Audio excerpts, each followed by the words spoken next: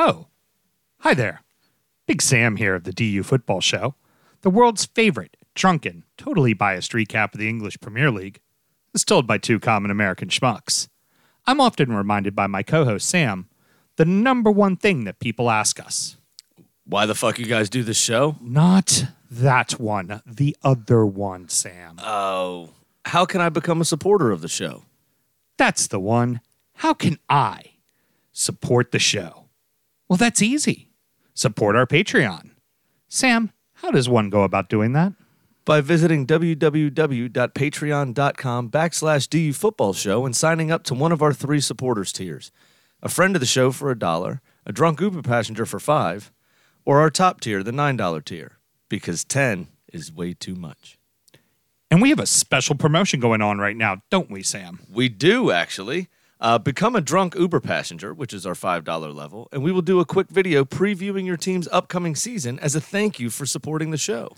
That's right, boys and girls. From now until September the 7th, we'll be running this great offer. It helps pay for the operations of the show, the studio, and producer Mel's mute button. Be sure to take advantage of this great deal. Sam, where do people do that again? www.patreon.com/DU Football Show. And now on to the show. Coming up next. Can you ever let me have the last word just fucking once, Jesus? Nope. This is Brian, and I support Fulham FC, and I just did a podcast with a gooner and a talkie who know fucking nothing about football. You have been listening to the DU Football Show. Oh, that is fantastic. Well done, Brian. Yeah. Oh, man. Two seasons for a D1 school in the South. Yeah, and all of a sudden, he's an expert. Yeah, man, you know, he I don't know what to say. That was fucking brilliant. I fucking love it. Sammy, let's start the show. Born in the land of Bowie, Maryland. Bred to be a fan of fucking Everton. Punch you in the eye and drink your rye. Sam Houston. Sam Houston? Arsenal fans have another Sam. AKA the fucking Gooner Graham. Snub of my lord. Look straight in shorts. Sam Graham, hey. Sam Graham. Fucking United!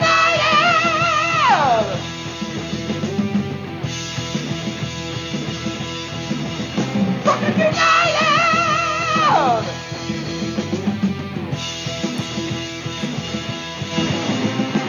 Hello and welcome to the Drunken United Football Show, a completely biased recap of the English Premier League as told by two common American schmucks. I am your host, Sam Houston, and across the way from me is someone who actually finally had to work for an end of month, Sam Graham. Sammy, how you doing? I feel dirty. Oh, yeah? I feel very dirty, which was the case prior to COVID during end of month, and I guess that's coming right back in now that it's starting to slow down a little bit in my liquor stores. So reality's finally starting to settle back in. So I actually have to do some work end of month, leverage some things, talk some shit, ask for some favors, that kind of stuff. Wear the knee pads, do the silkworm shower afterwards, all that kind of fun shit. Yep. You're a dirty boy, Graham. You're a dirty boy. Other than that, doing very well. Excellent. We're recording at Studio H just outside the nation's capital. You can check us out on all podcast platforms. Please, if you get a chance, subscribe, rate, review, share with your footballing friends, especially anybody who's doing Apple, because pretty much Apple's the only one that lets you rate it. Give us 5 stars and tell us to go fuck ourselves in the comments. Yeah, you can write whatever. Just give us 5 stars. I'd love it. It helps people find us, actually. The more 5 stars you get, the higher you show up in the search. Yeah, in fact, I'd be I would actually appreciate a bunch of derogatory remarks in the comments just to be funny as inside jokes. I would actually take humor in that. Pretty good. Should you want to chat with us, there is many ways that you can. Sammy, why don't you tell the good people how they can get in touch? Sure, on all the social medias, we are at DU Football Shows, Twitter, Instagram, and Facebook. And dufootballshow@gmail.com to get in touch via email, which a lot of you have, for one specific reason that I will not mention again this week, but I did last week, and you should listen to the closing remarks. Yeah, exactly. You'll mention it in the closing remarks. The painstaking process one has to go through to just play fantasy football. And let the cat out of the bag. They just don't know how to do it. Well, that's my good friend. That's what we call a tease. Or as I'd like to say, you can always just Skype your happy ass on in here, as is the case tonight. We have Jordan. Jordan, how you doing, brother? What's up, guys? So, Jordan, who do you support? I'm a West Bromwich Albion fan. Ah, West Brom. The team whose supporters like to steal Beatles' wives. Boing, boing.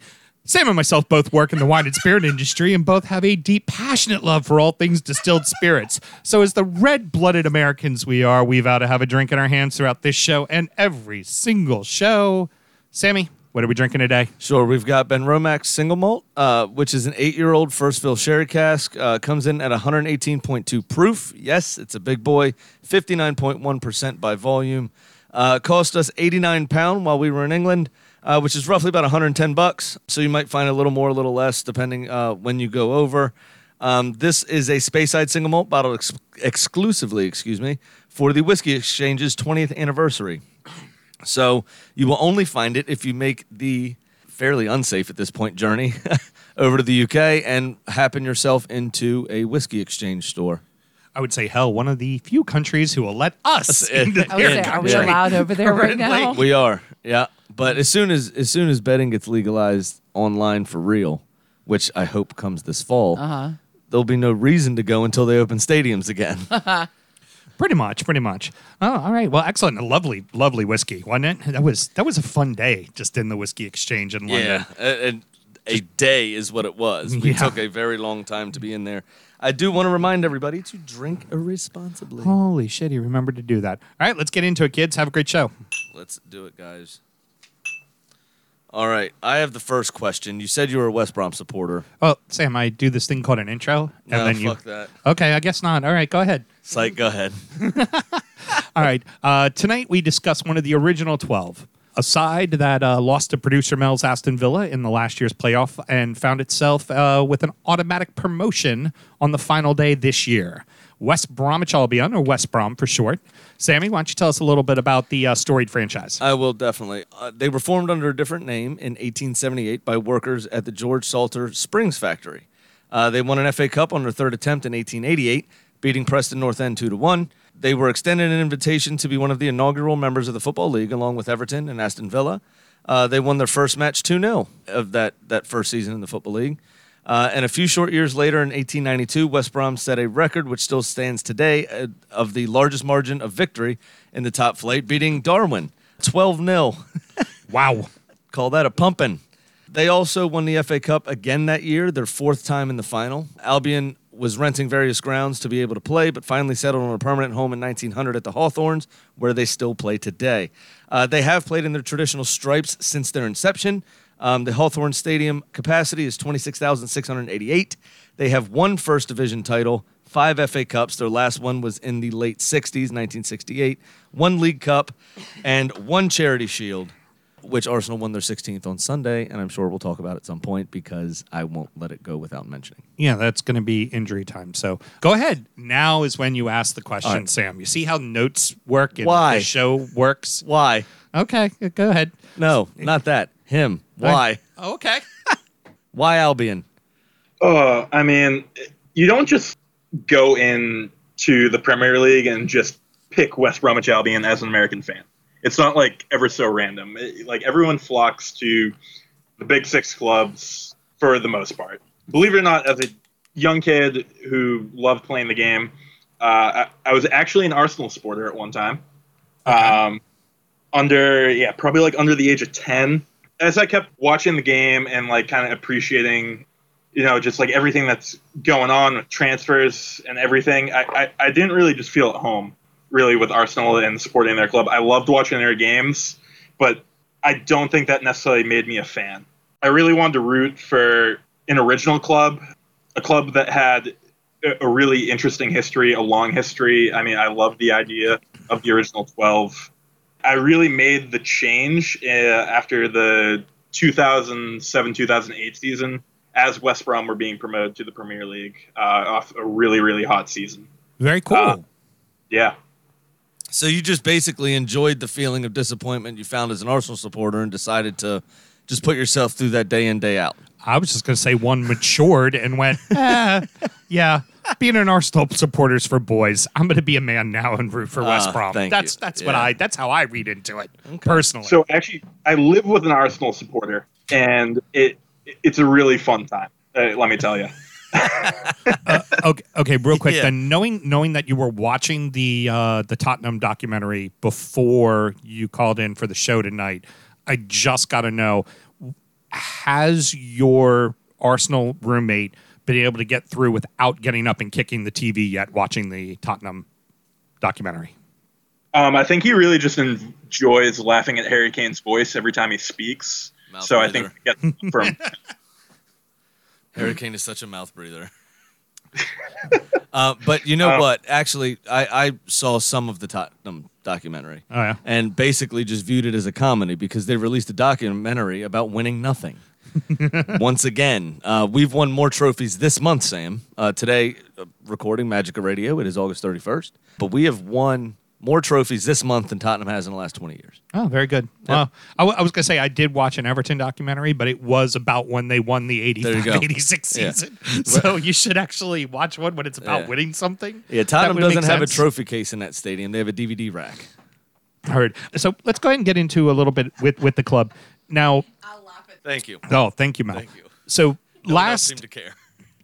last season, last 2 seasons, you were down in the championship, and the season before that, that's actually the second. No, it's right before we started recording the show. You guys went down, put up a hell of a fight right at the end. Unfortunately, it seemed like too little, too late. I know that there was a change in ownership at the time. How much do you equate the change of ownership to kind of the demotion of the club? Do you think that messed with the players at all, or the coaching staff at all, or anything in general like that? I don't think the change in ownership necessarily had anything to do with it. I think it's really just I don't think anybody was really willing to step up and make a decision, especially on like who our coach was going to be. I mean, we had gone. I can't even count the seasons at the moment, but like having to deal with Tony Pulis for that long as a manager. What are you talking about? The creative genius of Tony Pulis? So here, a fun thing. I actually quite enjoyed the Pulis years, only because it made everyone else in the league frustrated to have to deal with it. Oh, yeah, because he's going to put you had 11 to go- behind the ball and dare you to score. Yeah, I mean there is some not creative genius, but some appreciation from myself to really just be that blunt in your strategy to try and score a quick goal within the first 4 minutes, park the bus for the next 86. I always love the analogy that people would do of can they handle a cold, rainy day in Stoke? It wasn't a cold, rainy day in Stoke. It was a cold, rainy day playing at Tony Pulis' side. It was just It the black. didn't matter- Yeah. It didn't matter where the fuck it was. It's actually quite sunny in Stoke frequently. It's just the black cloud that follows Tony Pulis around. Yeah. Yeah. God, and didn't you? Oh God, who took over for him? Was it the old Newcastle guy? The one in Newcastle might still be paying. Oh, Pardue. Purdue, yeah. Didn't Purdue take over for a little while too? Yep. Pardue took over, and that was the beginning of the end right there. No. Might still be paying. Is still paying. Oh, No, the Newcastle is, yeah. Yeah. I think, without a doubt, every single West Bromwich Albion fan hates Alan Pardue with a passion to this day. So does So does Crystal Palace. So does Newcastle. Yeah. So does every other team he's ever coached. So does every other team that he hasn't coached. They're just like, no, don't like him. I Don't still like him at think all. he just got confused after he got fired from Newcastle. And Albion, obviously, it's dark blue, not black, but they still wear the stripes. I think he just turned up one day at the Hawthorns and was like, I'm coaching here. They wear the same shit. And they were like, how do we get rid of him? Yeah, this past season, he ended up actually like in the Dutch league, I think for like a total of like 8 games. 8 games. Mutually terminated contract by him and the club. Yeah. And the only reason they weren't relegated was the league was dubbed null and void, I believe. His club. I think they were 7 points from safety when the league got terminated, and nobody's going up or down, I don't think. And then right at the end of the relegation season, is it Darren Moore that took over? For the Club legend Darren Moore. Yep, yeah, and got that great win against Manchester United, which ended up giving City the title, right? Because remember, I think that's United right, yeah. beat City, right? And Jose was all super chesty and proud about it. And the very next week, 1-0 lost to West Brom. Yeah. Wasn't that one that's at right. Anfield too? I think it was at. Old Trafford. At Old Trafford, yeah. At Old Trafford. I think that might be right. So he actually went on to get manager of the month in his last month in the role for the Premier League, because he ended up beating Tottenham as well, 1-0 at home. Yeah. Oh, it was. He just ran out of time. The team was playing great for him. Yeah. Right near the end, it just. I remember it came down to like it was the second to last week, and Swans I think needed to get a win to and unfortunately they got the win, and that then sealed the fate of West Brom. But I mean, considering the team was way out of it at that point, like the way he charged back, that was pretty great. Now, so that leads us into kind of a little bit about the championship. I know that eventually West Brom did part ways with Moore. What was it that happened? Was the team just not hitting the achieved goal? Were they not playing well? What was going on in the championship at that time that got him to move on? To this day, I actually still don't understand the sacking of Darren Moore. So late in the season, too, without any plan for a replacement. I mean, it was just heartbreaking. Well, and that's the season you lost to Villa in the playoffs, right? Yeah. So this kind of goes back to like the repeated attempts of the season prior of the board to try and kind of find their manager, but we literally sacked Darren Moore without a single plan in mind. Or there was a plan that we just didn't know about that clearly wasn't drawn out enough. And like I've actually come to enjoy the board over the past few seasons and like our owners, but I think there are definitely times when we're over our head and we're unwilling to admit that. Got it. You also missed out on a really, really important and hilarious kind of reason for our going down was the Gareth Barry taxi incident in Barcelona. I forgot about that. Oh well, I mean, we're definitely going to talk about Gareth Barry because old Everton head here, so definitely want to talk about him. Refresh my memory. I don't even remember that he played for Everton. All I remember is this story. Okay, please refresh my memory. So we had a spring training trip on our last season in the 2016-2017 season in the Prem, and they decided kind of like after the last night of training, they would let all the players go in Barcelona. Probably many of them, what I feel like was probably their first time. Definitely not Gareth Barry. Right. Gareth Barry knew what he was doing. I love it. Gareth Barry, I'm trying to remember everyone else in there. Jake Livermore. God, there's one more I'm forgetting about, but we always just seem to pin it on Barry. He was definitely the elder statesman in that group. It was 100% his idea. Yeah, so they got what I can only assume would be blackout drunk, and decided to.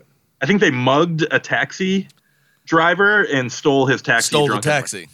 Correct. Well, while in Barcelona, and I think it was at that very point in that season campaign that I was like, well, this is the end right here. Well, you know what they say before a ball was kicked. You know what they say about Gareth Barry. We have a song for it. If he didn't see a yellow, he didn't fucking play. That's all there is to it. So the man probably likes scrap. That would not surprise me one bit. Absolutely. And I mean, this summer, which I'm sure we'll talk about at some point, not necessarily today, but eventually, is Harry Maguire's antics over in Greece. Oh my God. This is Gareth Barry-esque. Which is really funny. And Manchester United wouldn't pay his bail.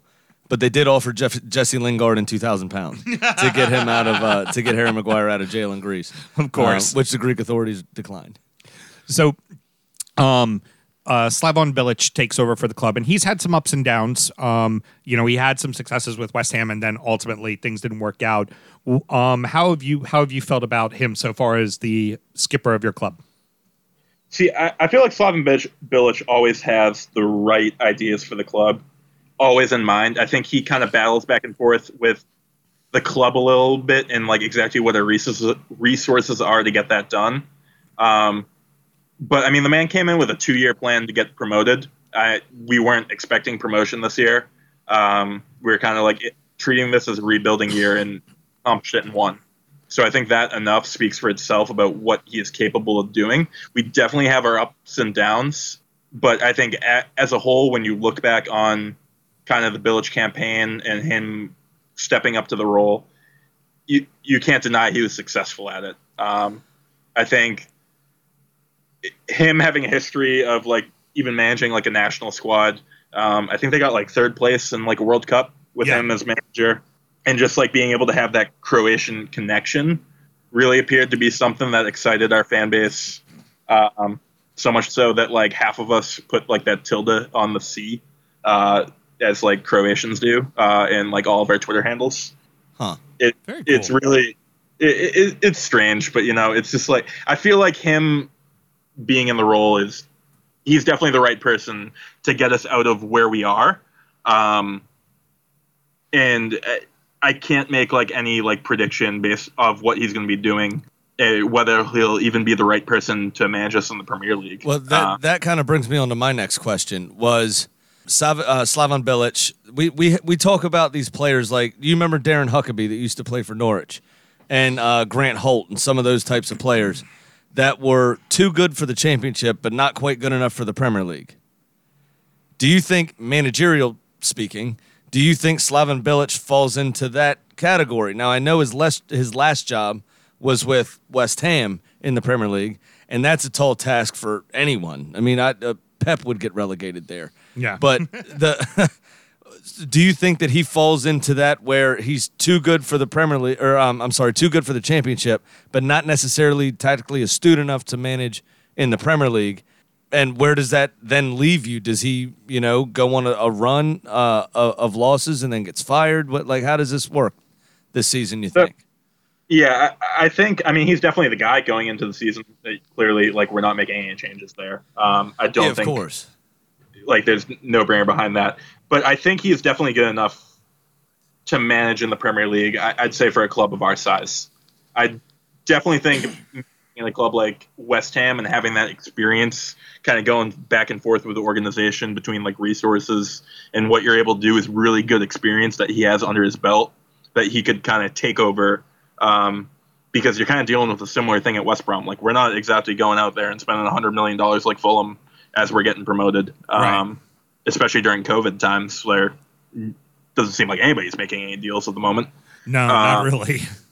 So I think definitely the right man for the role, and he's got the experience necessary to really get this season underway for sure. Well, then let's talk a little bit about what is West Brom's current style under him. Are you a little bit more of an attacking side? Is it, I know how he managed West Ham, and he was brought in to kind of be more of an attacking guy because at the time they had let go of Big Sam because Big Sam was giving him, don't mind.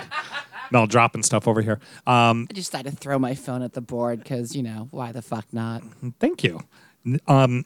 So with West Ham, they weren't happy with the fact that they were kind of playing mundane football, so they brought Bilic in to kind of to increase that offensive overload. How do you see him managing your team? What's your style of play while you were in the Championship this last season? It's 110% an attacking play style. We scored, I think in the past 2 seasons, I feel like we scored the third most goals or something like that in all levels of English football. So you're definitely bang on that. I think his managerial style definitely puts itself to some player flair, kind of some show off on the pitch, especially when we're in the position to do so. We bring a player from West Ham, Grady Diangana. We loaned in a player, Mateus Pereira from Sporting Lisbon, who we just signed about 2 weeks ago. And these are players, and for us as our club in recent history, we haven't really witnessed any individual player flair on the pitch in the past few years, especially during the Pulis era. Right. No. So individual flares around the pitch. Dribble ball? What the fuck is that? You were to kick that ball all the way down the field, damn it, and stay behind the 18. No, that is Tony Pulis football. Where Tony Pulis would have fit in really well, right? East Germany. You bring that up, and it's that's exactly what it was. It's from a fan perspective, it does get old. You really enjoy being in the Prem year after year after year, but when it doesn't work under Pulis, it's clear and obvious it's not going to work. And the fans will let you hear that. Wait, clear and obvious. I just heard Liverpool got awarded a penalty. Oh, yes, exactly. VAR just ruled. So to have Bilic come in and kind of show off, even Darren Moore did the same thing. Darren Moore was overly attacking play style. To be able to go off, push forward, and really kind of beat down on some of these Championship teams, is something surprising to see as a fan, and it's just exciting. Like, never have I been able in the previous 4 years being in the Prem to like sit back after like the first half and just crack open another beer and just kind of relax and enjoy the game. Oh, yeah, we got this one in the bag already. We're up 2-0. Yeah, that definitely didn't happen in the Prem for you. Yeah, right. Yeah. Now, with being in the Premier League, obviously comes more money and everything else, and more money for the squad, more money for Bilic himself. As some areas of England are beginning to ease COVID restrictions, are you going to be able to keep Bilic out of the indie clubs in Birmingham long enough on a Friday night to be able to manage on time at the lunchtime kickoff on Saturday? It's going to be tough to tell. I mean, like, going back to that Gareth Barry incident, he's not in the club anymore, maybe we have a chance. Right.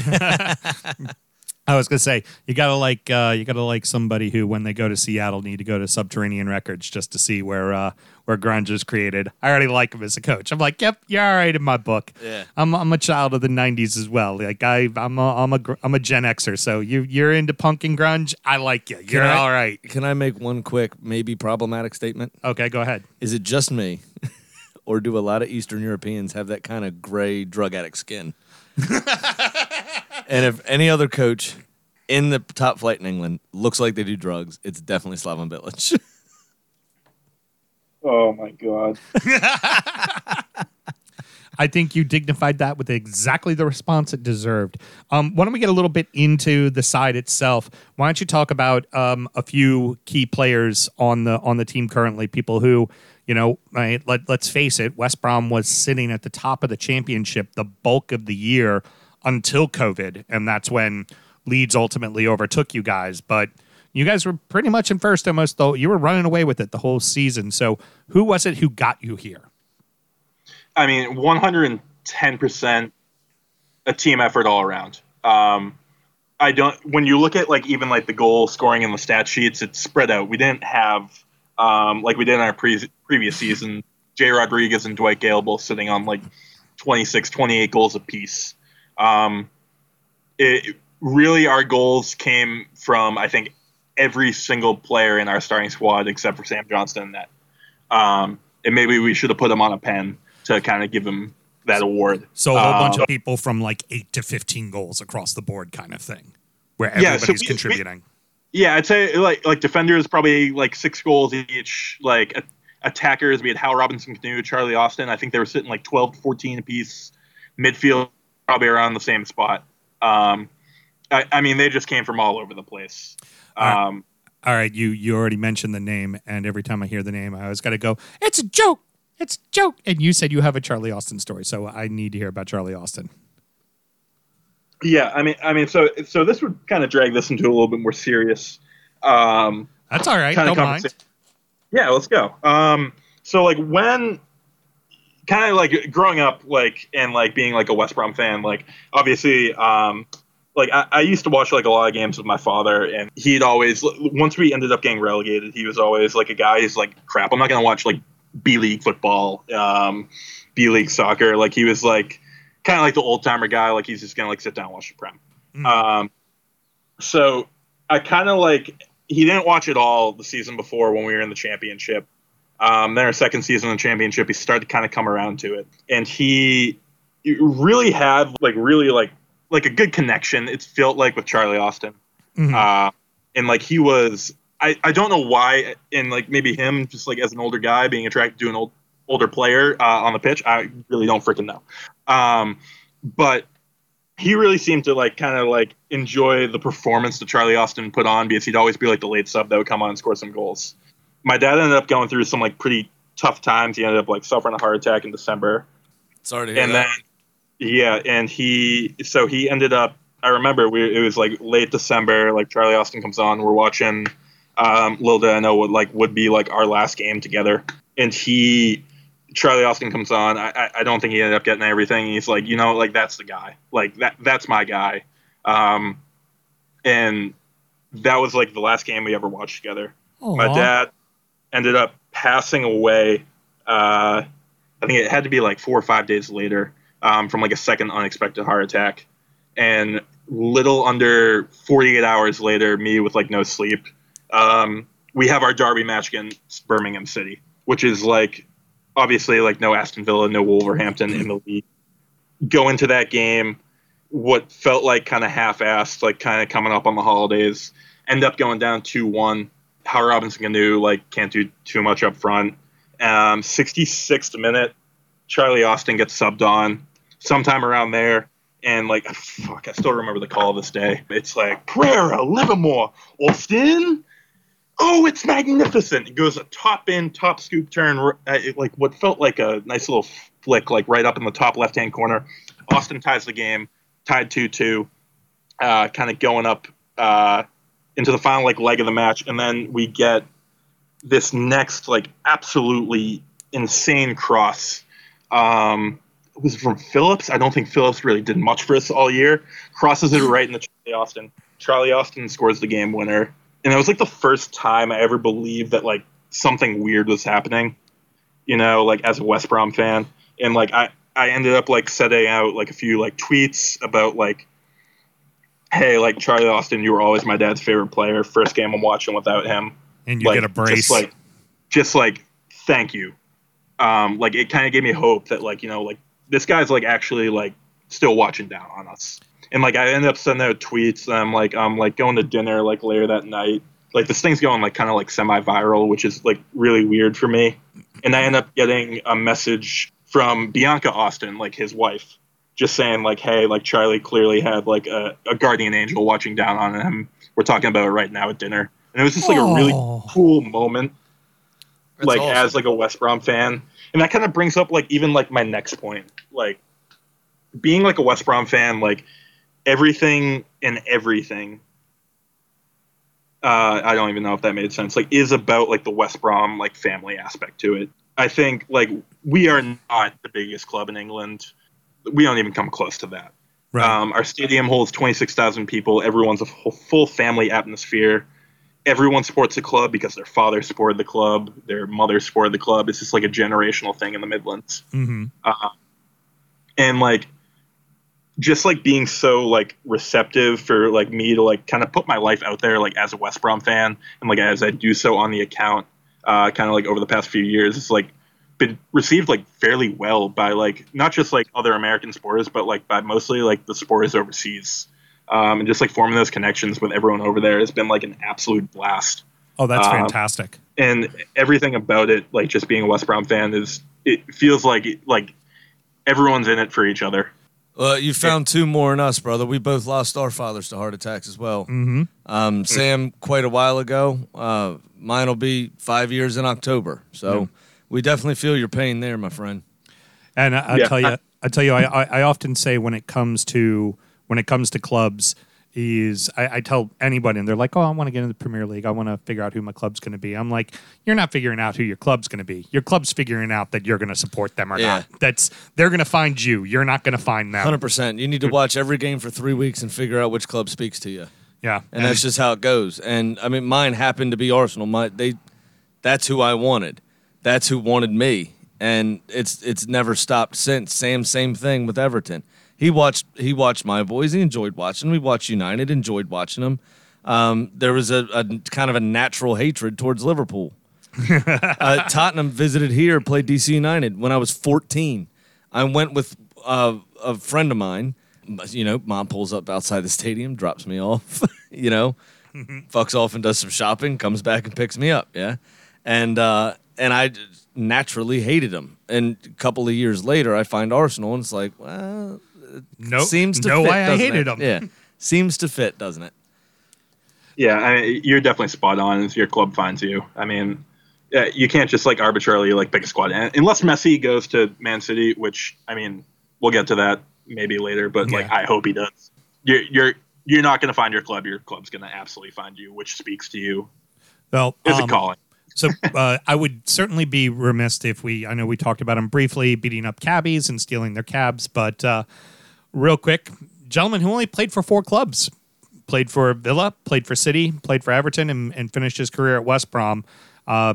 Gareth Barry finally hangs it up, and honestly, the last of the hard man central midfield role that, I hate to use your guy as an example, but Patrick Vieira, that kind of just mean fucker Like, Yeah. just never lost the ball, never afraid of a tackle.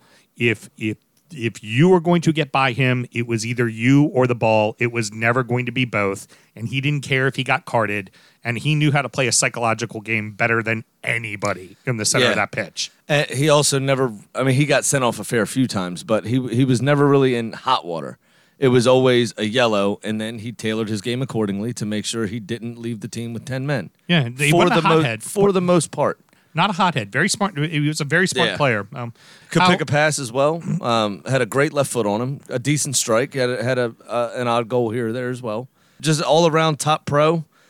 Second most Premier League appearances behind Ryan Giggs. Do you know why that is? Why is that? Because the Premier League started in 1992, and he made 48 appearances for Villa in the old First Division. Right? And if they were included in Premier League appearances, he would actually be about 15 more than Ryan Giggs. Oh, shit. But because they weren't, he's not. What kind of an impact did Gareth Barry just as a veteran? What did he give to your club? I think he kind of brought in there. I mean, like him and Charlie Austin both kind of have that experience on their belt to kind of train our younger squad. Kind of as like a club as a whole right now, we're trying to decrease the average age of our club. I think that's something that plagued us a little bit in the Prem during the later years. Oh, absolutely. But I say 110% a ton. But like you kind of like got to get over that aspect when you go to the championship. But you still need some experience and some leadership within the locker room. Even though they may not wear the captain's armband, having an experienced player in each and every positional group is key to kind of finding your way out of the championship. Obviously, Gareth Barry came before then and probably had a bigger impact when he was in the Prem than he did on the field in the championship. But just his experience and his ability to kind of teach younger players how to play the game. I mean, the man knew, I think he was on the way out, that he was going to end up hanging him up soon, even though he didn't want to. But it's absolutely key. You see that in Charlie Austin for us. Obviously, we were a team that kind of played almost completely without like a dead set striker the entire season. We kind of swapped between him and Hal Robinson Canoe for most of the season. But just like having him as experience to kind of be a role model for everyone else on the team. Obviously, Gareth Barry had his moments where he wasn't quite a role model in Barcelona. Being able to kind of display that seniority on the pitch is key to any club. You can't have a club full of 25-year-olds in the championship. It just won't work. There are things that you don't know that you will never find out without playing with older players on your squad. Absolutely. I mean, just look what Wayne Rooney and Ashley Cole did for Derby, especially under Frank Lampard, where he wasn't expected to make the playoffs with that team and ended up making the playoffs with that team. And it was all to do with some of those elder statesmen bringing on the young kids, Right. you know, and showing them the way. So a few oddball questions here. One, I actually forgot to write on the show sheets, but I do know of one right off the top of my head because I referenced him in my little backhanded remark at the start of the show. Who are some famous supporters of West Brom? I mean, like, as it comes to, like, famous supporters, like, we don't have a standout. Like, we don't build Michael Jackson statues outside our stadium. Really? Because I've always considered you guys the Fulham of the Midlands. Just very polite. Nothing to see here. Don't worry about it. Everything's fine. I mean, you say it like, kind of like right there at the beginning. It's Eric Clapton. Yeah. I mean- he's the guy when it comes to famous supporters right there. Sorry, I didn't hear you. What? Eric Clapton. He was deaf. That was a deaf joke. Got you. Yes, very good. Sorry, it was too easy. But, I mean, you got the guitarist from the Rolling Stones, like Ronnie Wood, that's his name. Uh-huh. Kind of had him there. And I guess for the younger crowd, you have the One Direction kid. I can't even think of his name right now. Harry Styles? No. The one with the hair? Why do you know his name? Because that's the No. one everybody knows from One Direction. That's the only Liam one Payne. anybody knows. Liam Payne. He's like, I guess one of the backups or Okay. something for one. Yeah, we all just know Harry Styles because he's No, on Saturday I Night don't. Live. I only see it on Twitter occasionally. But yeah, Eric Clapton's the go-to guy there.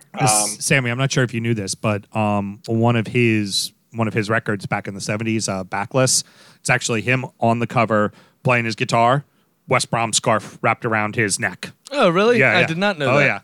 He was in not something that people talk about a ton in the music industry, but he's very like I listened to there's a music podcast I listened to that was talking about one of his records. Yes. And one of the fun facts they talked about was like Eric is an avid, they didn't say the club, and I tweeted them the show and went, it's West Brom is who he supports, but they were like, he would actively like pause everything to watch a match, and he was just very actively involved in being a football supporter of West Brom. It's just not something you typically hear in the music industry. Now, what's great, actually, there is one other prime example of that you would see in the music industry where Eric Clapton didn't have the ego to really get involved, where Elton John bought his club and almost drove them into the fucking ground. Both had obviously amazing and wonderful music careers that are going to be respected for generations to come. But Eric Clapton knew what he was good at and stuck to it. And both of them in the 70s really liked drugs and then got clean. But both of them in the 70s really liked drugs. Yeah. But Elton John's acid intake only furthered his idea that he could be a chairman. Eric Clapton still somewhat kept his feet on the ground. Well, it was because Eric he did a lot of heroin, so he was just not motivated to do a damn thing. Got he it. was just like, I'll play the guitar every once in a while. Outside of that, fuck it. He actually put in a bid for West Brom. Just couldn't get up to sign the paperwork. All right. Bad jokes. Terrible. Jesus Christ. You already hinted at it earlier. Who are your derbies? Who are your rivals? Yeah, so I mean, it's great to kind of be able to kind of go at Aston Villa again. They're definitely like one of our rivals. I'd say we go at it back and forth a while, but I'd say they've become our rival more of recent. The historic club rival, in my opinion, is Wolverhampton. We have not played in what feels like forever. Yeah, they were coming up as you were going down, right? Yeah, I mean, we just straight up missed each other. We don't draw League Cup matches. We don't draw FA Cup matches. We just seem to miss each other at every chance we get. And to finally, would you consider that real quick? I'm sorry. Would you consider that because Villa and Birmingham City are both within the city limits of Birmingham, and West Brom just being outside, you're kind of the third wheel, and Wolves doesn't really have a natural rival anyway, and you're still very close to Wolverhampton? So our main rival, in my opinion, is Wolverhampton. Like, not just like by geography or anything like that, but we call it Black Country Derby. They call it the Black Country Derby, despite the fact that it's kind of like debated whether or not Wolverhampton is even part of Black Country.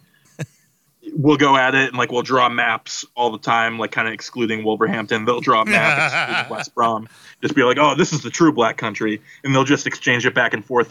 Someone will pull up a map from like 1912 being like, oh, here's the original Black Country. And I mean, stuff like that goes back and forth, but I think it's definitely Wolves. The big rival, like Wolves don't consider Aston Villa that big of a rival either, which I think is kind of the other half of it. Well, and Villa, frankly, considers Birmingham City more a rival than both you and Wolves. I mean, they called this year when Wolves and Villa played each other. They called it the Midlands Derby. But the other thing is Villa tends to find itself in the upper echelons of football, where Birmingham City don't. Right. So Villa technically don't really even have a main rival, if you will, because they always play in different leagues. Right. However, they are quite close together in Brummyland. Right. And so that would just be a geographical derby. Yeah. Yeah, they seem to pick us for the most part over Birmingham City. I mean, the geographical kind of rivalry within the city limits of Birmingham is harsh. So much so that you have that lunatic 2 years ago like run onto the pitch and like punch Jack Grealish. Punch Jack Grealish. Fucking asshole. Yeah. Oh my God. I mean, they're lucky that Jack didn't just kick him with the calf. At the time, as a West Brom fan, like we all we have a hatred for Jack Grealish, right? But then what feels like we kind of got one of our own in Mateus Pereira. That kind of play style, you know? Right, exactly. And I think they're both destined to be stars, and like we go back and forth at it all the time. It's just funny. So the play style is get touched, fall on the ground? To opponents. That's not a no. That's not a no. I would also be careful, no. though. I mean, I would also be careful, though, watch because Jack Grealish has the backing of the Peaky fucking Blinders. Yeah, no shit he does. So we watch that as fans, and like we don't defend that. Like Right. we're not gonna like, and I think they don't do the same, but they'll just like kind of deflect it, and we keep deflecting it back at each other between like Milish and Mateus Pereira. But like when that happens and you see like one of your players flop, like you just kind of roll your eyes. Oh, trust me, I've got a Brazilian on my side with Richarlison, and all the time I'm like, stop making a meal of it. Now, he doesn't flop a ton. He normally gets fouled, but he makes a meal of it every time. And I'm like, stop fucking being a Brazilian. Get on your fucking feet. Drives me nuts. The only time you do defend it, and it's usually emotional in the moment, is when you're 1-0 down, and that happens in the box. Yeah. Definite pen. Nailed on pen, ref. Fuck. Oh, so that's And then you see the replay and you kind of go, oh, maybe it wasn't a pen, but you should still call it. This is a great stat because we haven't played in the league with VAR yet. Like, this is going to be our kind of first like real extent with it, but we're actually 2-0 in VAR games. Oh, okay. Yeah, we're 2-0. We beat Liverpool at Liverpool 2 years ago. Oh, yeah, that's right. in the FA Cup. And then That was we beat, 3-1. You whooped them, didn't you? If I recall correctly, it was 3-1. I think. I think that's right. They ended. I think it ended 3-2. But yeah, it was a good one. You know, Enter a mile, bro. Enter a mile. I can tell you what I remember. I remember this was me the entire game. That was me the entire match. So we have like a really the other game is West Ham, which we had in the FA Cup this year. Right. But like going back to that game, It's like playing a League One side. Don't celebrate that. Oh, damn. like we have a pretty like our recent history against Liverpool, which is like really funny. Like I think we're unbeaten like 3 or 4 games against them, just because we haven't played them as a recent. So we also got that kind of like imaginary trophy we hang over our heads. Excellent. All right. Well, so then, final question. How do you think it's going to work out for you this season? Let me put it in terms you can understand. How wicked awesome you think Breast Bomb's going to be this year? Knowing you're a Bruins Is fan. that your he had attempt at a Boston accent? Yeah, that was his Yeah, it's the attempt. best I could do, mate. I don't feel like I have a little bit of Boston 120 proof whiskey in me. That's the best I could do. Regardless, That was You know what that was? If he was in the South, that would have been a bless your heart. Definitely a Or if bless it your was heart. a Little Lindsay. cotton socks. Bless your little cotton socks. Yeah, definitely. Well handled, sir. Please go ahead. How do you think you guys are going to finish up this year? So at the moment right now, I actually have no idea.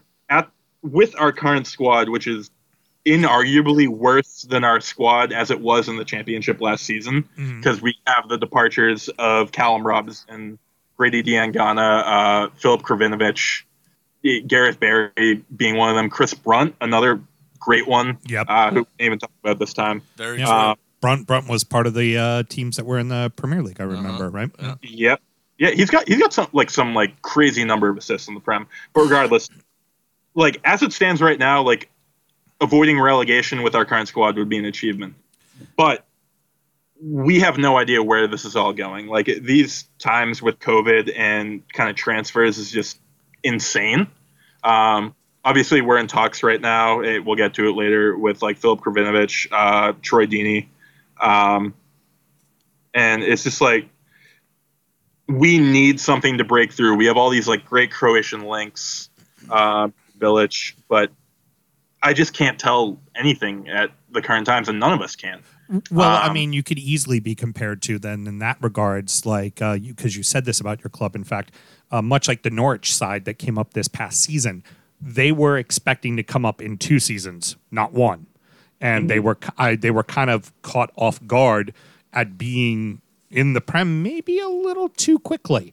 And them going back down, they're just kind of like, okay, we're okay with that because we're going to take the money we made, we're going to reinvest into the club, and we'll be right back up because we already know what our coach is doing. That always seems to be easier said than done for a lot of clubs in the Prem that end up getting relegated. But if you're smart with your money, and a good example of that would be Burnley, who for the better part of 6 seasons went up, down, up, down, up, down, up, down, and then find themselves being an established club in the Premier League because of that. So, I'm sure 17th would be a nice spot, but if you went back down, it's not the end of the world as long as the team's not completely stripped bare and you take advantage of the opportunity that you have while you're there too.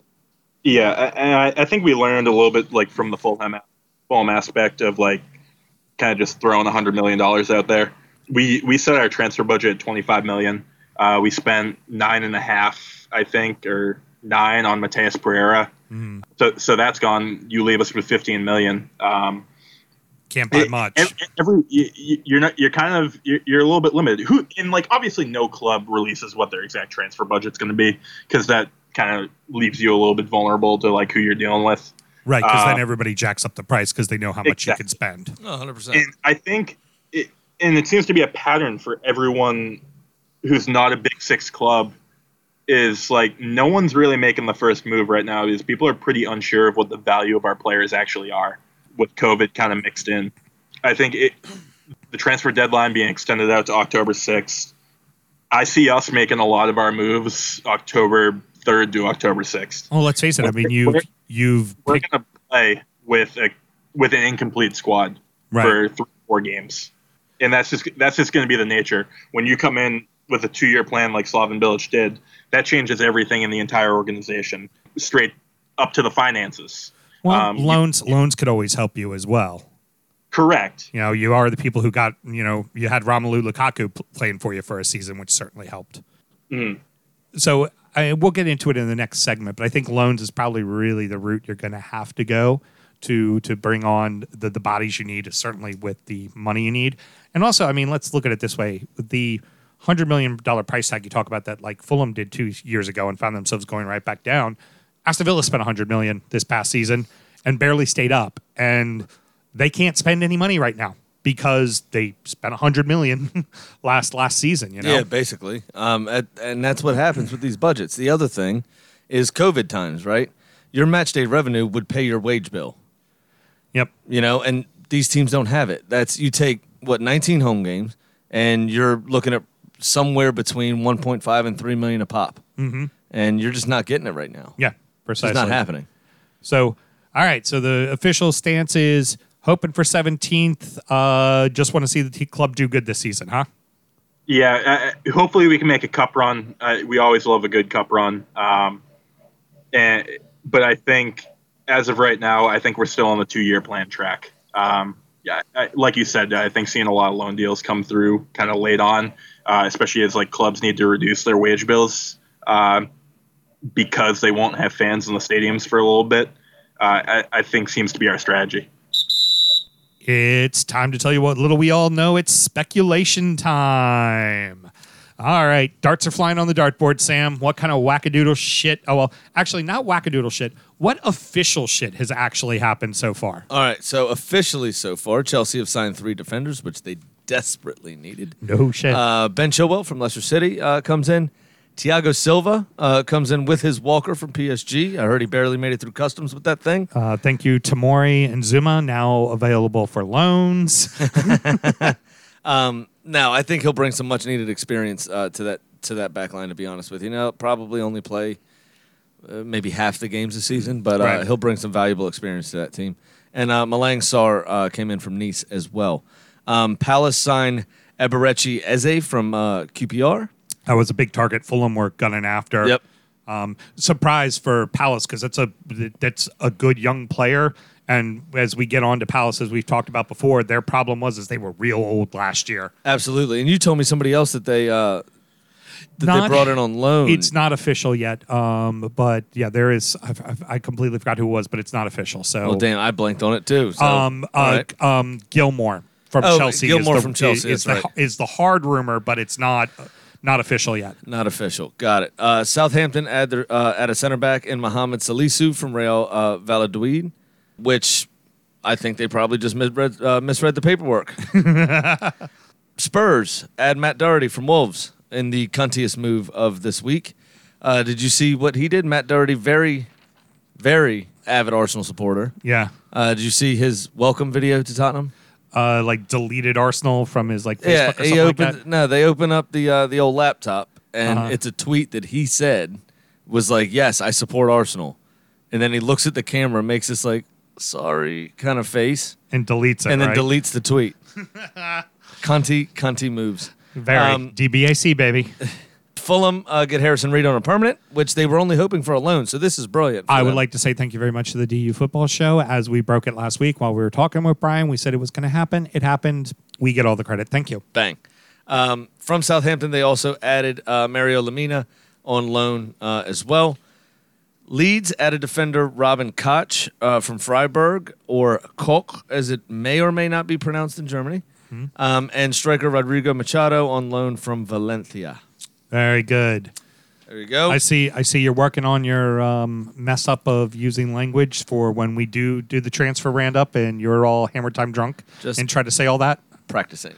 All right. What crazy rumors you got? And then we'll get into West Brom. Liverpool are in for a fifth-choice winger in Ismail Sarr from Watford for $40 million, apparently. Well, which was the scoffed price for Timo Werner. That Chelsea ended up getting him from, was it Leipzig? It was because Sarr beat him so bad when he did beat him. That 3-0? That was just kind of like, well, I guess we might as well just go ahead and sign him so he don't whoop our ass again like he did last time. Yeah. United are going to sign Ajax's Van der Beek. As I've heard it pronounced, may also be Van der Beek. I'm going to go with Beek because Beeks are funny. Also, Tottenham are said to have failed in an unsurprising 11th hour bid, which is Daniel Levy just trying to appease the fans, much like Mike Ashley does, by going in at the last minute with a bid under what the team that already tabled a bid had. See, look, I tried to sign a guy. Exactly. Newcastle also being unsurprisingly cheap, offering $15 million to us for Ainsley Maitland-Niles after Wolves pulled out for the player we value at $25 million. We obviously rejected that. Right. West Brom apparently are interested in Troy Deeney, which would take me from indifferent to you guys to I now fucking hate you. Should you do it? Also, very strong interest in Shane Duffy. Duffy just went to Celtic. We were talking about that last week. No, has not yet. Okay. No. I had heard he had, so my apologies. West Brom, I did this Sunday. Proof of the silly season. Yeah, exactly. I did this Sunday. And Burnley are apparently in the market for Leo Messi. Oh, that's right. Of the most fun rumor of silly season, Lionel Messi is going to find himself in fucking Burnley. I wouldn't even go to Burnley. No. They could offer me a contract right now. I wouldn't go to Burnley. West Brom's in the Midlands, and they wouldn't want to go to Burnley. No. Exactly. They don't even have a Sports Direct there. Yeah, exactly. So, Jordan, the big one you've already mentioned is Matheus Pereira brought on to a permanent from his loan deal from last year at Sporting Lisbon. And I know Sam just kind of buried the lead there with Troy Deeney. If you didn't know, Sam hates Troy Deeney because he's a cunt. Because he punked him one time. He didn't punk us anything. But he's a bitch. But Troy Deeney. Okay. But just know that his nickname. Go to the dentist. We call him Fat Drake. That's our nickname for him. Yeah, so, what else? What other rumors are going on for the club? Who are some loan players you think you might be in for? And go ahead and throw us a few ideas. Yeah, so you bring up Troy Deeney there. Apparently Tottenham entered the race today for Troy Deeney. So why? I don't quite understand, but that might throw a little bit of a loop in our plans right there. No, that's a dartboard rumor. They already signed Joe Hart to be the fifth choice goalkeeper just to fulfill their English talent requirement. There's no need for Troy Deeney. Well, unless they need to make the nicest player in the whole world, Son, a little rougher, a little meaner around the edges. Maybe you get Troy Deeney's being brought in as Son's life coach. Is that it? Right. Yeah, give him a little more oomph because we know he is an inspiration to the children. Sam, the children. You understand me, right? I get it. I think for Christmas, we need to get one of those what are those called when you put them on the wall? The vinyls. Oh, Fatheads. Yeah, that's the one. And put it right above Houston. So that way Sam is always looking down on me. Him. Yeah. That'd be nice. Troy Deeney just has a fat head. Yeah, it's true. Yeah. All right. We've been stomping all over you. Go ahead, Jordan. Who you got? So other guys kind of that we're in for Cedric Kipre, who's a defender for Wigan. I think we're going after him for just under $1 million. Which would then leave Wigan with nobody. Exactly. They clearly need to. I mean, they're doing a great fundraiser right now to save the club, even. So maybe we an extra $100,000 there or something. I really don't know. another recent rumor is Phil Kravinovic. We're trying to get back from his loan from Benfica. He played for us last year. Okay. We've had a few kind of missed attempts, I'd say, for bidding to kind of get him back, and they were getting pretty angry with us. So it seems like we're kind of going on the loan deal with an obligation to buy, assuming we stay up after the season. That kind of seems it for right now. I mean, like, as it comes to like transfers, like I said, like I feel like we're going to be making so much of our movement so late, and we're just not there yet. Well, see what teams need, like you said, need to dump some salary. Hell, that could be a team like us, to be honest with you, because that's one of the hard things that Everton's been going through is trying to just dump salary because there's so many guys on our team that were making over 100,000 a week after the Steve Walsh era, or what I like to call the buy every number 10 available in the Premier League. That season, we have an absolute ton of that. So if you need a bunch of 10s, we have a whole bunch of them we can sell you that are making 100,000 quid a week. Yeah, I mean, and I think the last thing we need, like if we don't end up securing Troy Deeney, is really kind of that solid striker. I mean, you kind of brought it up earlier, like whether or not, like, as much as I have that like great like personal connection to like Charlie Austin, like I think he's like kind of like one of those guys. He's like he has like the most goals in the championship or something like that, but he just hasn't really seemed to perform in the upper league. And we're gonna need someone more solid up there.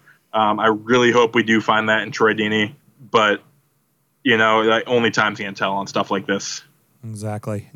So that's going to about wrap it up, boys and girls. Sammy, any parting words? Yeah, we got a cunt of the week. Okay, who's that? Del Loy Hansen, the owner of the Real Monarchs, which is the USL affiliate of Real Salt Lake, which is the MLS team, obviously, in course. Utah.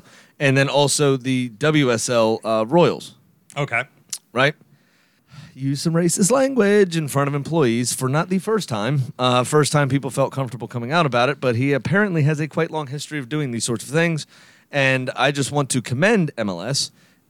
Shit came out Thursday. By Sunday, it was announced he's selling the club, all property that he owns with Utah Soccer Holdings, the club that owns those three clubs, or the company that owns those three clubs, as well as all the real estate that goes along with those three clubs, training grounds, stadiums, everything else. Wow. It is up for sale. MLS is going to help with the transition, as they should, because it's a single entity league.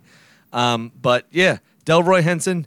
Delroy is actually what the real name would be. It's Del Loy Henson. Yep. Here's your cunt of the week, brought to you by the DBAC Bear. Heard. Very good. Stop being fucking racist. It's not that hard. No, it's not hard. It's not hard. Just be nice to people. That's it. Really and wash your hard. goddamn hands. Yeah. Hashtag COVID. Heard. All right. Well, Jordan, thank you so much for joining us, man. This was an absolute blast, man. Do you have anything you like? Please plug your Twitter and talk about the West Brom family. Hey, I mean, if you actually don't know who you're going to support in the Premier League next year and you're listening to this to kind of like have which club speaks to you, give West Brom a watch. We start off against Leicester on the 13th at 9 a.m. That's a Sunday. So we got a nice NBCSN game. Nice. So, yeah, like that. I'm at West Brom America. Hopefully, actually, quick plug for any West Brom fans listening. We just got approved by the club to be the official club recognized group for American supporters, which is awesome. Fantastic. Congratulations. So, yeah, been going back and forth with the club a little bit while on that. So I'd say we're finally here. Excellent. Well, please let us know as new groups pop up across the country for West Brom supporting. Let us know, because we always like to follow all of them. We like to interact with everybody. And gosh forbid we're in one of the cities, because both of us do some traveling with our jobs.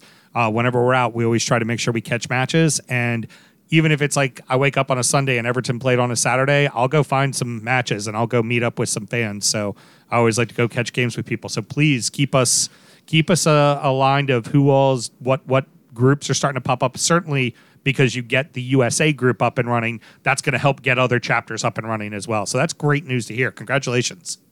Thank you, guys. Yeah, we're going back and forth with the club a while on that, just kind of make sure it's all built out right. And yeah, finally right there, right for the Prem. Well, and hats off to the family as well. Just a few tweets today. You put out a tweet, I put out a tweet, and lots of response. And every single person that I saw that favorited it or retweeted it West Brom American supporter. Like just this. Oh, so awesome. So already a lot of response, which is great to see. So fantastic. Do you guys have an Instagram yet? We do not have an Instagram. No doubt. I definitely don't have a face for Instagram. So we're gonna stick to Twitter. Neither do we, but that doesn't stop us. our dumbasses put up a photo every single week. Yeah, we got lucky enough we're married already, so we don't give a shit. Yeah, true. I'm not going to have anybody slide into the old DMs there, am I? Nope, not at all. Well, Jordan, thanks again for joining us, and cheers, man. Thank you so much, boys and girls. Next up is Injury Time, another show where we discuss beers that we are drinking and fuck all else, because apparently it's going to be an hour of listening to Graham jerk off to his pro Arsenal agenda and the fact that they won the Community Shield 16 times, and according to Jose Mourinho, a major trophy. And if somebody was interested in finding Injury Time, how would they go about doing that, Sam? Very simply, you find that right at www.patreon.com/DU Football Show, where you can sign up to one of 3 tiers and have access to exclusive content more and more each time you pay more. And I told you we were going to save it right to the end of the show. If you want to be in the Fantasy Football League, you have to fucking email us because you listened to the episode. Stop being on the DUFC page going, I want to play fantasy. Well, if you listen to the show, you know how to fucking play fantasy. And that's all. Thank you very much. My little public service announcement, and I'm done. I don't think that was a public service announcement. I think that was crying to mommy. Okay, go ahead. I actually have an announcement. Uh-oh. Oh, no. Are we getting fired? No, yes, absolutely. Even though Sam's being a tyrant right now, I want to thank all of the listeners because August brought us record-breaking numbers. Yeah, fantastic. We had a 40% increase in downloads this month. Whee! Yeah, very good. Very, very good, guys. And we I really guarantee appreciate it. you, Leeds and Fulham is going to take all the credit. Yep, not good. No, I'm going to take all the credit because I've been listening to a show I didn't listen to previously on silent To get your while number. we've been doing this. So we finished on an even number. All right, very good. Well, till next week, everybody. See ya. Born in the land of Bowie, Maryland. Bred to be a fan of fucking Everton. Punch you in the eye and drink your rye. Sam Houston. Sam Houston. Arsenal fans have another Sam. AKA the fucking Gooner Graham. Stuff of my lord. Look straight in shorts. Sam Grammy. Sam Graham. Brooklyn United!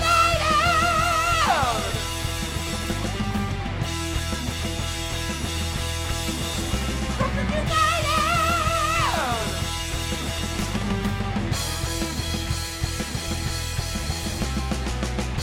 Hit the fucking mute button!